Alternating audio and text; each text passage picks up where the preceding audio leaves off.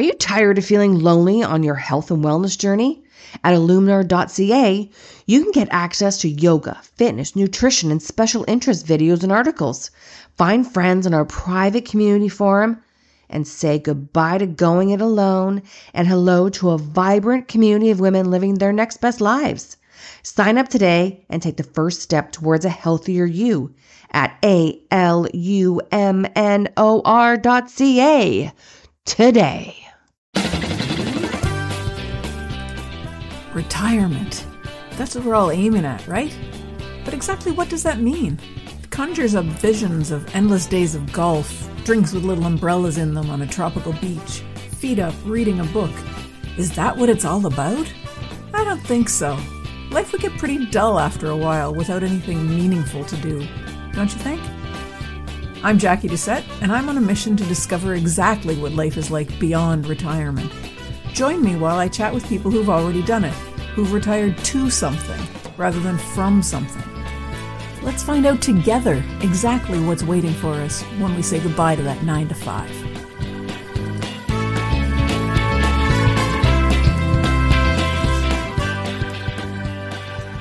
Hi everyone, welcome to episode 238 of Beyond Retirement. In my last episode, we explored a topic that I believe is all too common among people heading into retirement: the fear of not having a clear purpose. My guest was Joe Casey, and he had some fantastic insights on how we can face these fears head on and truly have the best, most meaningful and fulfilling retirement possible.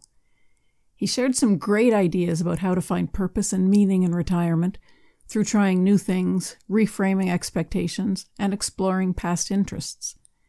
If you haven't listened to that episode yet, you should definitely listen to it after this one.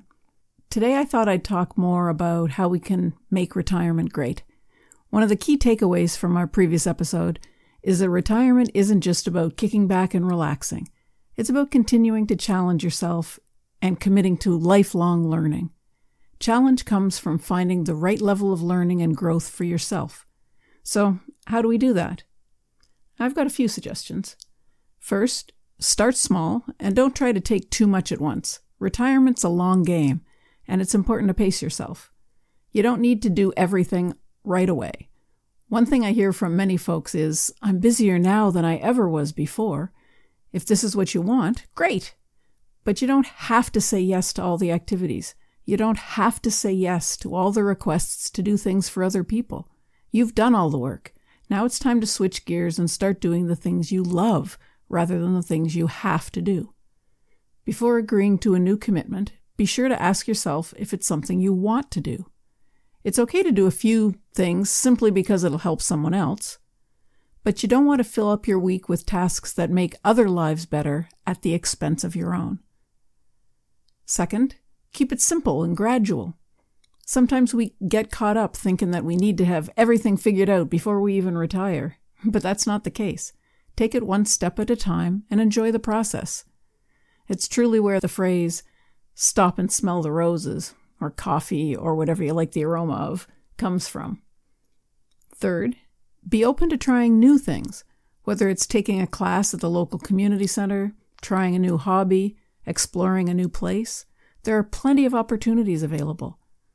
This also gives you the opportunity to start an activity with other beginners, so you're not doing it alone, which can be daunting in itself. We're often hesitant to try something new because we might not be proficient at it. It's okay not to be good at something, the first time you try it, or even after doing it for years. As long as you're enjoying what you're doing, that's the goal. And this leads into my final suggestion. Don't be afraid to ask for help. Working with a coach or joining a group of like-minded people, retirees or otherwise, can be a great way to get support and inspiration. It's not unusual for people, particularly men it seems, to be afraid of retirement because they don't have any interests outside of work. What if you're faced with uncertainty about what to do or how to challenge yourself? This can be quite daunting, maybe even paralyzing for a while. Joe's suggestion for dealing with this fear of uncertainty was to sit with the fear. Just let yourself get used to the idea that you don't know something. This will give you the chance to start reframing it, maybe as an opportunity for growth and learning. And after you're used to the idea that you don't know something, Joe suggests thinking back to a time before your current profession or your recent profession, if you're already retired, and asking yourself, what would you like to learn? What did you want to do then? It's all about discovering things we gave up on and reconnecting with them to find purpose.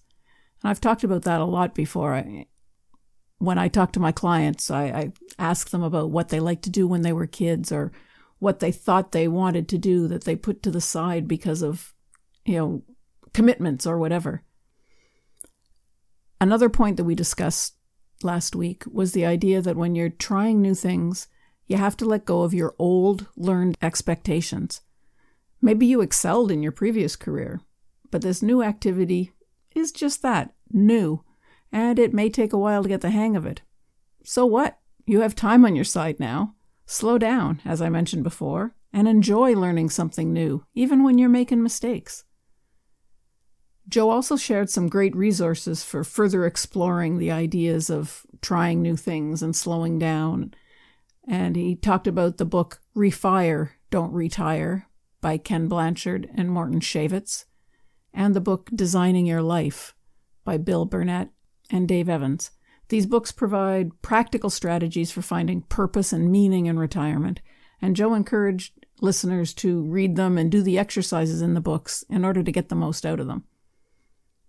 So, to wrap it up for today, it's okay if you don't have a purpose yet for your life beyond retirement, and there are many ways to find meaning and purpose in this new phase of life. Keep an open mind, try new things, continue to grow and learn, and you'll be well on your way to a fulfilling and meaningful retirement. If you want to check out those books, I've put the links to them in the show notes. Thanks for joining me today, and I hope you'll come back next week. I'm going to be talking with Pam Kruger about how to make good use of your skills and passions in retirement. And that's it for this episode of Beyond Retirement. Thank you so much for hanging out with me. I hope you enjoyed it. Are you ready to start rocking your retirement? Head on over to www.beyondretirement.ca/rocking it and sign up to plan out your own roadmap for retirement. Don't wait till it's too late.